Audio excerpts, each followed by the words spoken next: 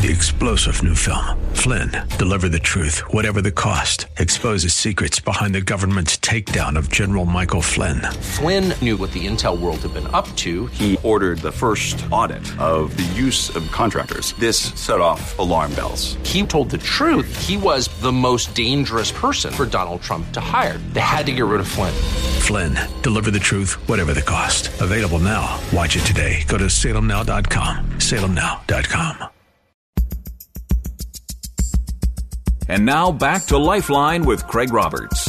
In our conversation today, we're honored to have join us the senior pastor of Harvest Valley Church of Pleasanton, Pastor Derek Meekins. And Pastor, welcome to the program. Thank you. It's good to be here. You are Bay Area born and bred. That's right. They're one of the rare ones out there. More and more you meet people that are transports from other parts of the world and find themselves attracted to the San Francisco Bay region. But you've spent your entire life here. You grew up in the city of Fremont. Yeah.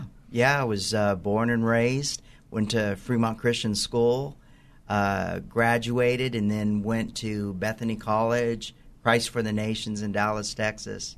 So, yeah, it's my home. Tell me a bit about that trajectory.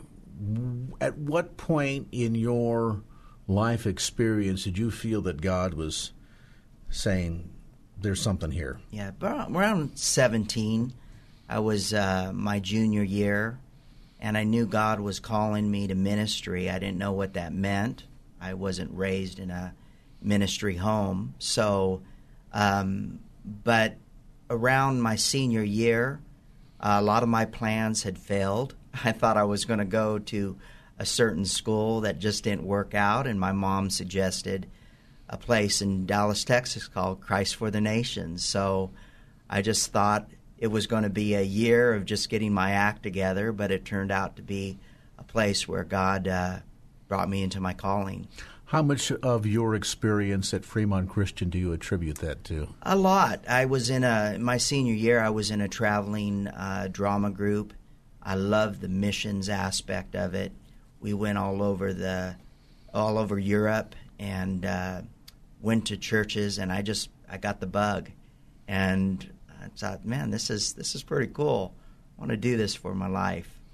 And that bug, so to speak, in terms of a passion for missions continues to this day. In fact, you just very recently got back from a missions trip to the Philippines. And in your church, I noticed even on your website, there's emphasis on this idea of the importance of the church being involved in missions work. That's sort right. of that, let's influence Judea and Samaria, but also the uttermost parts of the earth. Why is that important? Well, it's a great test of our Christianity. It's one thing to connect with those that we're closest to, but to get outside of ourselves and to touch other places that are needing Christ, boy, it challenges you. It builds your faith. You come home and you're ready to go for it. So that's the hope, is that people that come on mission trips with us, and that's why we do mission trips, is we want people to identify with their empowerment as Christians, because it's just not going to church. It's about getting out there and finding what's inside of you. And once they get to other places, it pulls it out of you. It's almost as if, and we were talking about this a bit off the air today, it's almost as if there are two churches that are existing side by side. One that is very inward-looking, self-centered, self-focused, and the other that I think is a more accurate depiction and reflection of the first century church, of the church that we see, for example, in the book of Acts, that has more of that outward-looking approach. That's right. You use the term get outside of ourselves. Yeah. Certainly that's clear in its applicability to missions, but do you think that's also important just in terms of the overall church's influence, and I mean that not just as the organism, the organization, the church, but as individual believers in terms of looking out beyond ourselves and impacting and touching every life that we come in contact with. Right. The newspaper boy, the neighbor down the street, the worker in the cubicle next to us, the guy that we run into at the BART station every day. That's right. I mean, Paul describes us as a royal priesthood. We're not bound to a segment or to just a religious house, but we should go into all parts.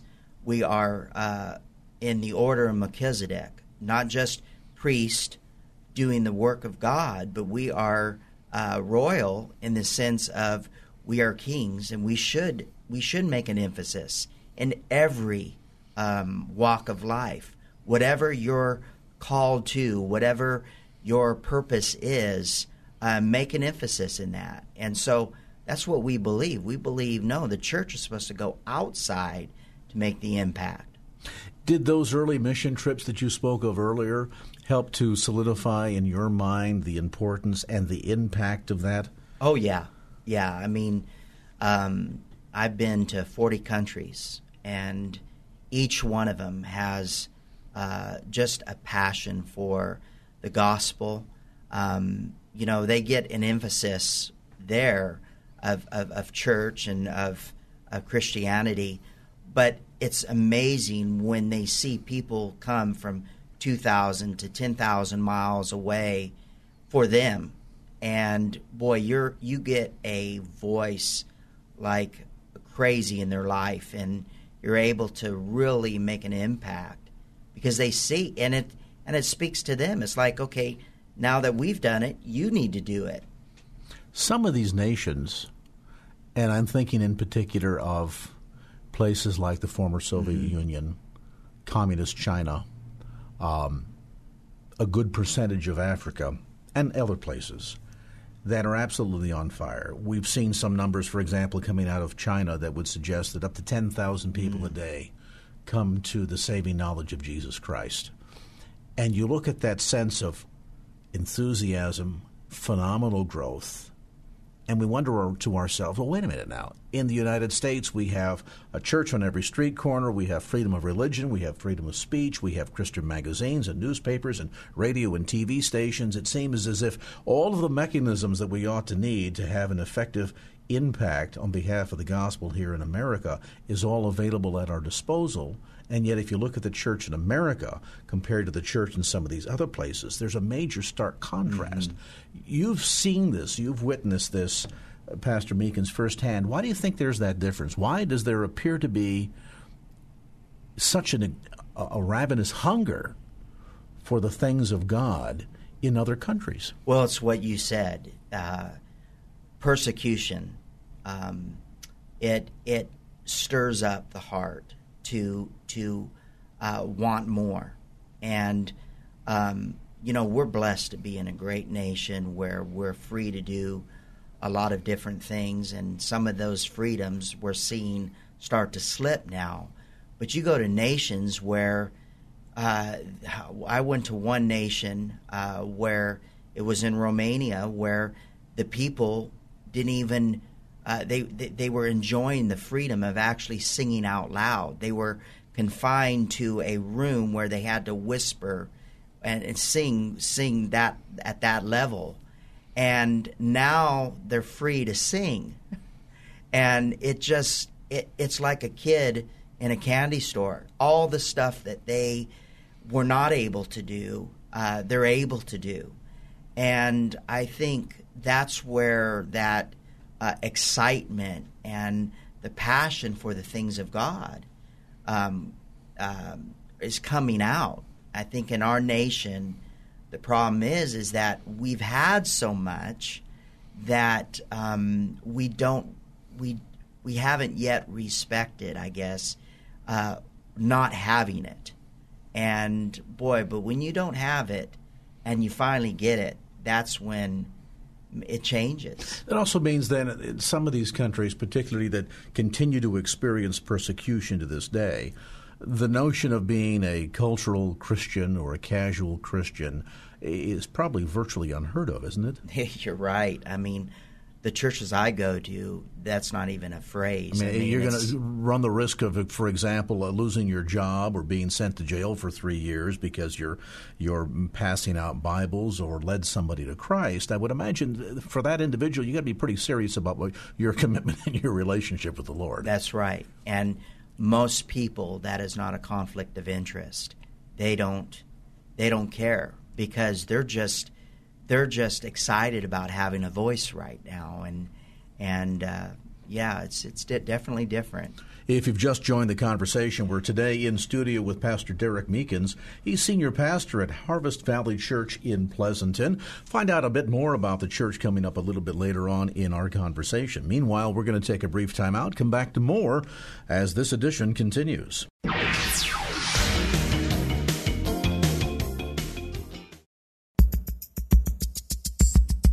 And now back to Lifeline with Craig Roberts.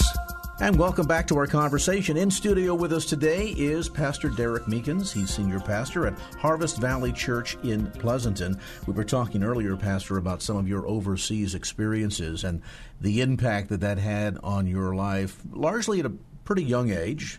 At what point did you feel as if, okay, God is definitely calling me to the ministry here, and you felt that tug to move into actually becoming a pastor? 1986, I knew it was. I was coming back from New Orleans. I went to Mardi Gras, not to party, but I was in a ministry group, and to see the impact that we made just in a short few days, and my partner and I, in that day and a half, 57 people came to the Lord, and I'm like, this is addicting.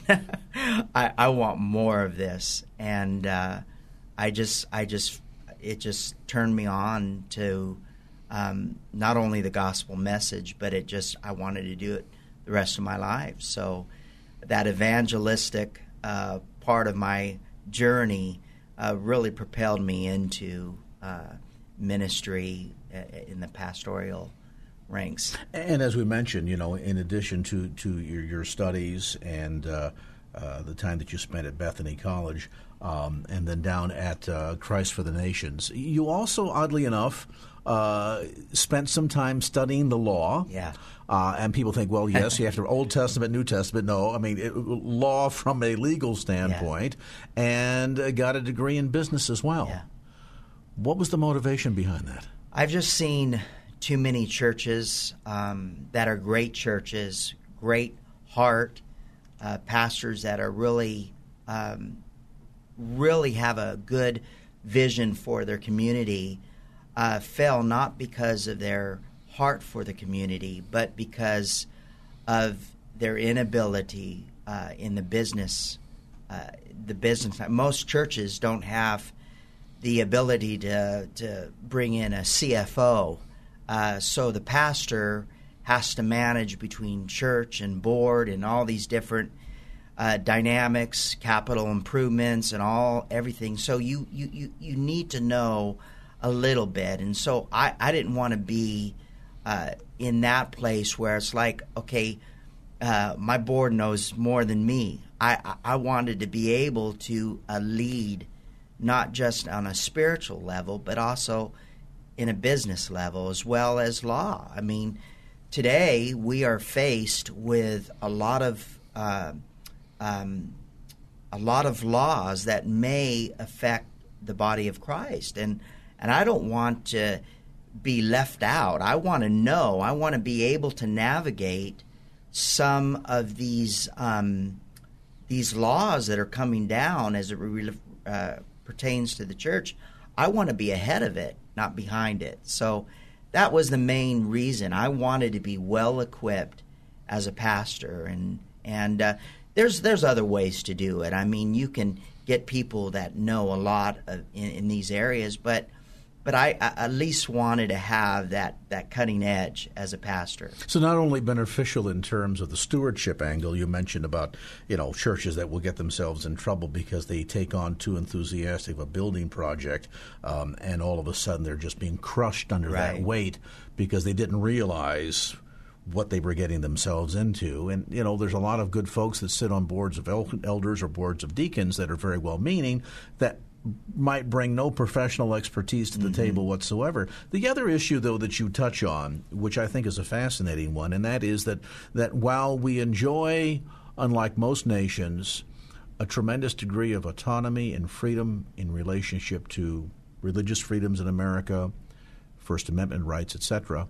That's beginning to change, and particularly in states like California, that are not only creating a hostile environment to the church that, for example, wants to build a new building, and the local city fathers say, no, we want tax revenue coming out of that parcel of land. But also we're seeing things like the passage of laws that relate to, and I can't even believe we've come this far in such a short period of time, that all of a sudden now we're even at the point where we're legally questioning whether or not somebody's the gender that they were born, and the influence that can potentially have even on a church's hiring practices. That's as right. It relates to ministers and people that come on board as a part of the ministry that now all of a sudden have to deal with this tertiary power that's not coming from God, not coming from the church board or the presbytery, but rather coming from the government. That's right, yeah. And I would say to the pastors that are listening, protect yourself. Protect your constitution and bylaws. It's there for a reason. It's your legal document for your 501c3.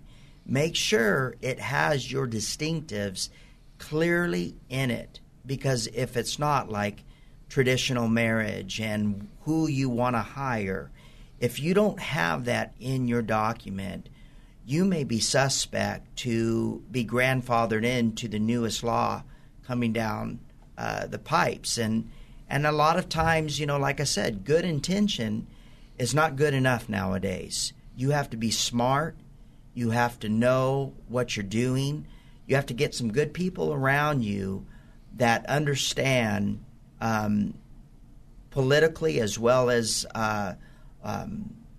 legally what's coming down. Are you seeing a paradigm shift taking place? Most definitely. I mean, the pastor today has to be a person that is well balanced in everything. We just cannot stay in our study and work on our sermon for Sunday morning. I know a lot of pastors, obviously, they don't. That's only 10% of what we do. But we have to be well equipped. Get some people around us that know what they're doing so that we will be able to face these things coming down. This paradigm shift, is it something that the church has to respond to, or is this something that perhaps has been allowed to take place because of some failure point of the church? I think both. I think it is it's systemic. It's our culture. We cannot, it's one thing to try to fight or try to hold back the cultural, but the reality is Scripture shows us that this is going to come. Fence will come. It is coming. We just have to make sure that we're prepared for it, and we are able to do whatever we can do to prevent our churches and prevent, our rights from being taken away. That cultural tide that would suggest things like strict separation of church and state. Yeah. It's okay to believe what you believe, but keep it to yourself. Go to your house of worship, do your thing behind your four walls on Sunday, but Monday through Saturday, we don't want to hear about it. Mm-hmm. That certainly seems to be the direction in which the culture would like to push the church. Right. But what about for the church's sake itself? From a biblical perspective, does God want us to have our relationship with Him to be a very private, personal, quiet thing that we keep to ourselves? Or is the church more called to be out there in terms of salt and light? Mm-hmm. And then what of the matter of discipleship? We spend a lot of time these days talking about church growth. There are seminars that address the issue of becoming seeker-sensitive in that sort. We want to see numerical growth of the church. But the irony is, as I read the New Testament, there's not much talk about that, but there's a lot of talk about the importance of discipleship, what it is to be a follower of Jesus. That's right. Well, I think it's both. Personally, having that personal devotion, I'm a real big believer in that, your relationship with the Lord and getting your prayer time in and developing yourself up as an individual. But that's not an end to its means. It's for the purpose of being outward. so that you're strong outside. So the church has an obligation to spend time and develop themselves, but at the same time take that now empowered person and make a difference. We're not to be in a closet. We are to be out there. And, the narrative that the church has heard for years in separation of church and state, that was never intended to be for the church to be in this little corner. No, it was the government back when the Constitution meant something, that the government was saying, hey, we're not going to interfere with the church. But it wasn't saying that the church can't interfere with life and its country. I thank God, the 40 nations I go into, every one of them has had a terrible time with their governments and their rights. We're so blessed as a nation. We have had years and years and years of incredible freedom, and I sadly I think the church hasn't taken advantage of it. We'll pause on that point, come back to more of our conversation. Pastor Derek Meekins in studio with us today, senior pastor at Harvest Valley Church in Pleasanton. By the way, if you want to get more information about the church, you can check them out on the web at harvestvalley.org. That's harvestvalley.org. They meet Sunday mornings at 9 a.m. and 10:45 a.m. at 3200 Hop Yard Road in Pleasanton. And again, complete details available on the web at harvestvalley.org. We take this brief time out. Back with more right after this.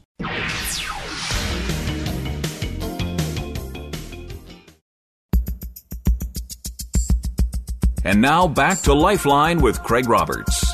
And welcome back to our conversation. In studio with us today is Pastor Derek Meekins. He's senior pastor at Harvest Valley Church in Pleasanton. We were talking earlier, Pastor, about some of your overseas experiences and the impact that had on your life, largely at a pretty young age. At what point did you feel as if, okay, God is definitely calling me to the ministry here, and you felt that tug to move into actually becoming a pastor? 1986, I knew it was. I was coming back from New Orleans. I went to Mardi Gras, not to party, but I was in a ministry group, and to see the impact that we made just in a short few days, and my partner and I, in that day and a half, 57 people came to the Lord, and I'm like, this is addicting. I want more of this, and it just turned me on to not only the gospel message, but I wanted to do it the rest of my life. So that evangelistic part of my journey really propelled me into ministry in the pastoral ranks. And as we mentioned, in addition to your studies and the time that you spent at Bethany College and then down at Christ for the Nations, you also, oddly enough, spent some time studying the law. Yeah. And people think, well, yes, you have to Old Testament, New Testament. No, I mean, law from a legal standpoint, and got a degree in business as well. Yeah. What was the motivation behind that? I've just seen too many churches that are great churches, great heart, pastors that are really have a good vision for their community, fail not because of their heart for the community, but because of their inability in the business. Most churches don't have the ability to bring in a CFO. So the pastor has to manage between church and board and all these different dynamics, capital improvements, and everything. So you need to know a little bit. And so I didn't want to be in that place where it's like, okay, my board knows more than me. I wanted to be able to lead, not just on a spiritual level, but also in a business level as well as law. I mean, today we are faced with a lot of laws that may affect the body of Christ, and I don't want to be left out. I want to know. I want to be able to navigate some of these laws that are coming down as it pertains to the church. I want to be ahead of it, not behind it. So that was the main reason. I wanted to be well equipped as a pastor, and there's other ways to do it. I mean, you can get people that know a lot in these areas, but I at least wanted to have that cutting edge as a pastor. So not only beneficial in terms of the stewardship angle, you mentioned about, churches that will get themselves in trouble because they take on too enthusiastic of a building project, and all of a sudden they're just being crushed under that weight because they didn't realize what they were getting themselves into. And, there's a lot of good folks that sit on boards of elders or boards of deacons that are very well-meaning that might bring no professional expertise to the table whatsoever. The other issue, though, that you touch on, which I think is a fascinating one, and that is that while we enjoy, unlike most nations, a tremendous degree of autonomy and freedom in relationship to religious freedoms in America, First Amendment rights, etc., that's beginning to change, and particularly in states like California, that are not only creating a hostile environment to the church that, for example, wants to build a new building and the local city fathers say, no, we want tax revenue coming out of that parcel of land. But also we're seeing things like the passage of laws that relate to, and I can't even believe we've come this far in such a short period of time that all of a sudden now we're even at the point where we're legally questioning whether or not somebody is the gender that they were born, and the influence that can potentially have even on a church's hiring practices as it relates to ministers and people that come on board as a part of the ministry that now all of a sudden have to deal with this tertiary power that's not coming from God, not coming from the church board or the presbytery, but rather coming from the government. That's right, yeah. And I would say to the pastors that are listening, protect yourself. Protect your constitution and bylaws. It's there for a reason. It's your legal document for your 501c3.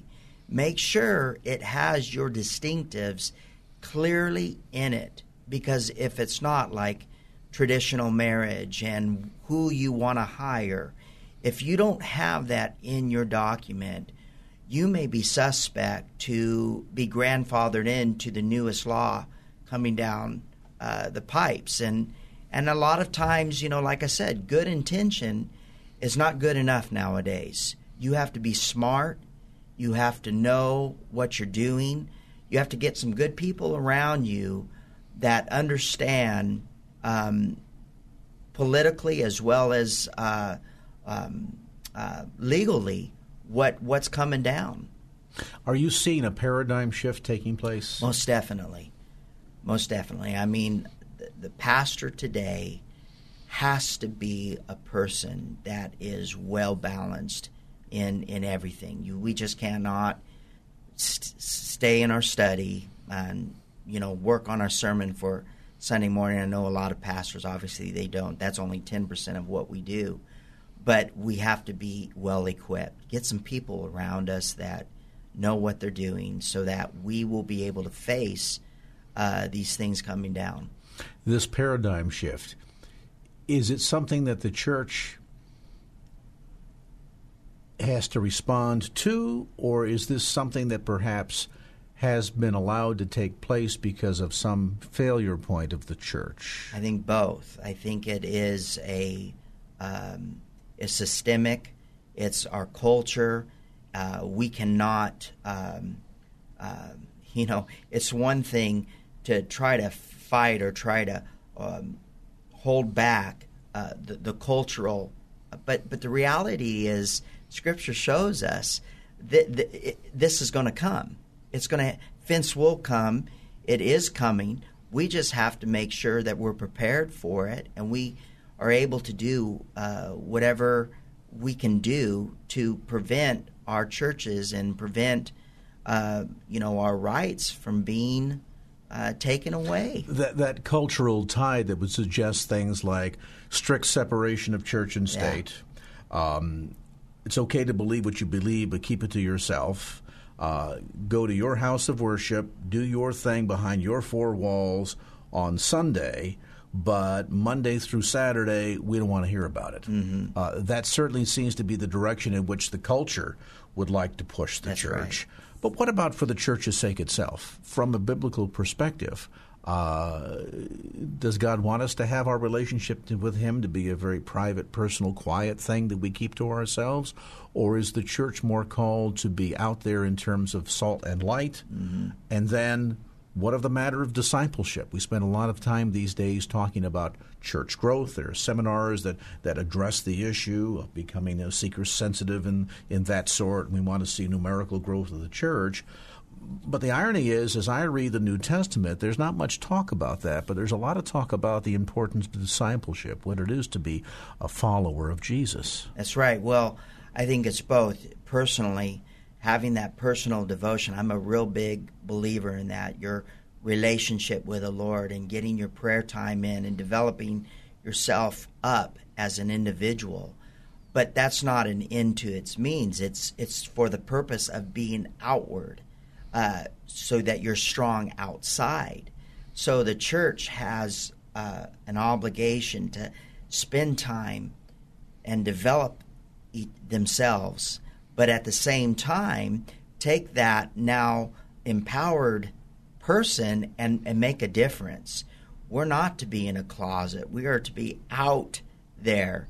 And, the narrative that the church has heard for years in separation of church and state, that was never intended to be for the church to be in this little corner. No, it was the government back when the Constitution meant something, that the government was saying, hey, we're not going to interfere with the church. But it wasn't saying that the church can't interfere with life and its country.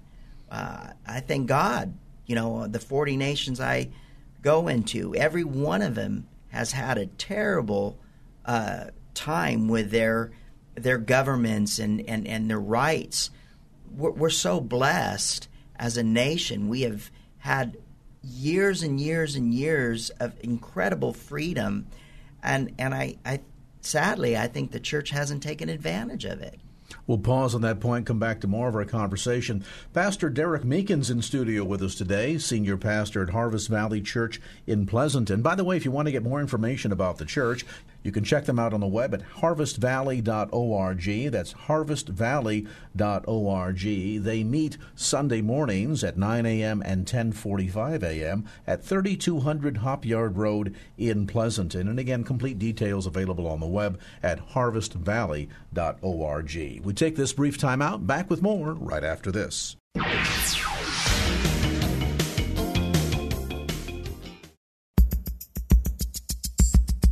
And now back to Lifeline with Craig Roberts.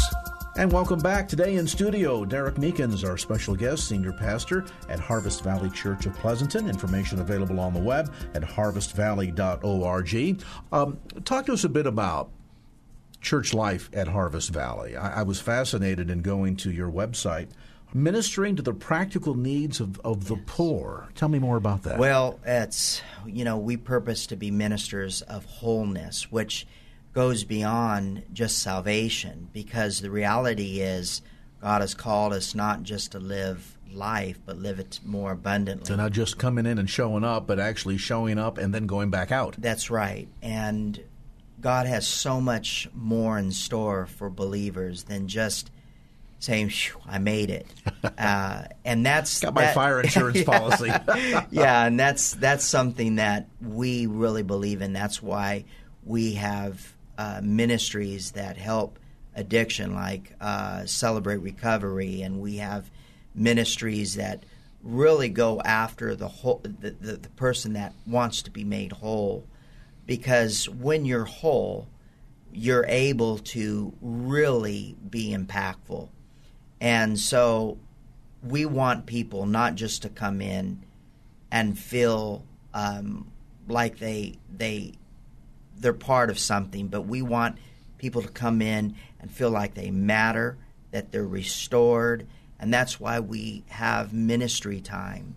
We love the altar. I love not just communicating the scriptures, but I love the practical application of people receiving what God wants for them to receive that day. So that's part of it. Prayer, reaching out in that regard is all part of the wholeness aspect. Discipleship is getting people into a life flow of sharing the love of Jesus and witnessing, as well as knowing who they are, identifying scriptures that pertains to their life. And so these sort of things, in my opinion, make a whole church. I mean, not just an event, but a lifestyle. We talk about the 3 R's in school. Maybe this is sort of a twist on that. The 3 R's being reconciliation, restoration, and relationship. Yes. Yeah. So the emphasis of not that you have to get cleaned up to come in. That's right. But once you come in, there is restoration available. And maybe this is one of the reasons why the church in America today has found itself a bit floundering, a bit ineffective in terms of impact, because we come in broken and we remain that way. Yeah. That, whew, I made it, right. as you mentioned a moment ago, as if somehow we've crossed over the line. So our sense of security in terms of our salvation is there, but we remain broken because we've shied away from really understanding what it means to enter into the fullness of a relationship with God, through which then that restoration can take place. That's right. You know, the Bible's very clear about the authority of the believer and what we have in us to impart and to give out to other people. And that's why we as a church, we feel confident that a person doesn't have to leave broken. We have a place of prayer. We have a place where a place of healing. We see ourselves as a hospital that people could come to and not just go away with some information, but really be ministered to. So it you know, that's what we want to focus on, is that the church is not just a a la carte menu, but you can get the whole meal. You know, that's what we're here for, and that's what, in my opinion, Jesus has empowered the church to do. We're not just to say, come on in, but we're also to say, hey, what needs do you have? And as a body of Christ, we're able to meet those needs. Not us personally, but Christ in us. And so with that idea in mind, then, there are several dynamics to what you're offering at Harvest Valley in terms of Celebrate Recovery. You mentioned about that. I noticed that there's an extensive outreach in terms of men's ministry, women's ministry, youth ministry, part of your own background. What else? Oh, gosh, we have events. We have outreach. We just did an outreach at our church, a harvest party. We had over 1,000 people come to our church. And this is a time for us to just capture people in our community and just let them know, hey, we love you. Just come as you are. We want you to know that this church is not just a place of worship, but people like you that, regardless of the walk of life, we're being affected by the power of God. We want you to be affected in the same way, and it is a place where people can go to identify their gifts and callings. Whatever God is revealing to you, we have a place for you. And if we don't have it, we want to make it. So that's what we want to do. We want to connect purpose and calling with ministry and getting out there and experiencing life the way God has called us all to experience it. Different churches have different characters or personalities. In terms of how you would look at Harvest Valley, what would you say is the church's number one strength? Real. We're real. We're loving. When you walk into the body of Christ at our church, there's no agenda other than worshiping God and loving people. It's very unique. There's a sense of God has been waiting for you, and regardless of where you're at in faith, brokenness, need of healing, that their needs are going to be met. And there's an anticipation of God's power. And so that's what we have really worked on as a church. In fact, our slogan now is, we've been waiting for you. Not just us as individuals, but the Holy Spirit has been waiting for you. And that's what we want people to feel. You know, more than anything, how can I get involved?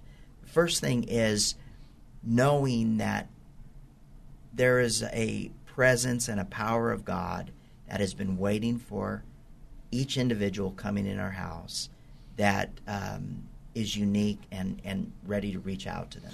If you are new to the San Francisco Bay Area, or perhaps in search of a new church home, you may want to drop by and check out Harvest Valley Church in Pleasanton. Again, as we mentioned earlier, the service times are Sunday mornings at 9 and again at 10:45 a.m. at 3200 Hop Yard Road in Pleasanton. If you check out the website, harvestvalley.org, you'll get a bit of a sense of the breadth and depth of the ministries available at Harvest Valley and what's available for you. So again, more information on the web at harvestvalley.org. That's harvestvalley.org. You can also call them for more information at 925-484-2482. That's 925-484-2482. Pastor Meekins, we appreciate so much you taking time to come by and to share with us today. Thank you so much. I appreciate it. You bet. Again, more information on the web at harvestvalley.org. And our thanks to Pastor Derek Meekins, Senior Pastor at Harvest Valley Church of Pleasanton. Well, that's going to do it for this edition of Lifeline. Thanks so much for being with us. And if there was anything you heard on today's show that you'd like to hear again or share with a friend, grab a copy of the Lifeline podcast. Simply log on to KFAX.com. That's KFAX.com for the Lifeline podcast. Our producer is Wanda Sanchez. I'm Craig Roberts. Till next time around, remember, just don't keep the faith. Get out there and share it and make it a great evening. So long. Opinions expressed in the preceding program do not necessarily represent the views of the ownership, staff, or management of KFAX.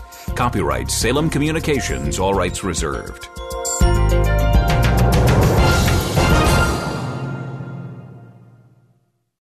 Three-star General Michael J. Flynn, head of the Pentagon Intelligence Agency, knew all the government's dirty secrets. He was one of the most respected generals in the military. Flynn knew what the intel world had been up to. He understood its funding. He ordered the first audit of the use of contractors. This set off alarm bells.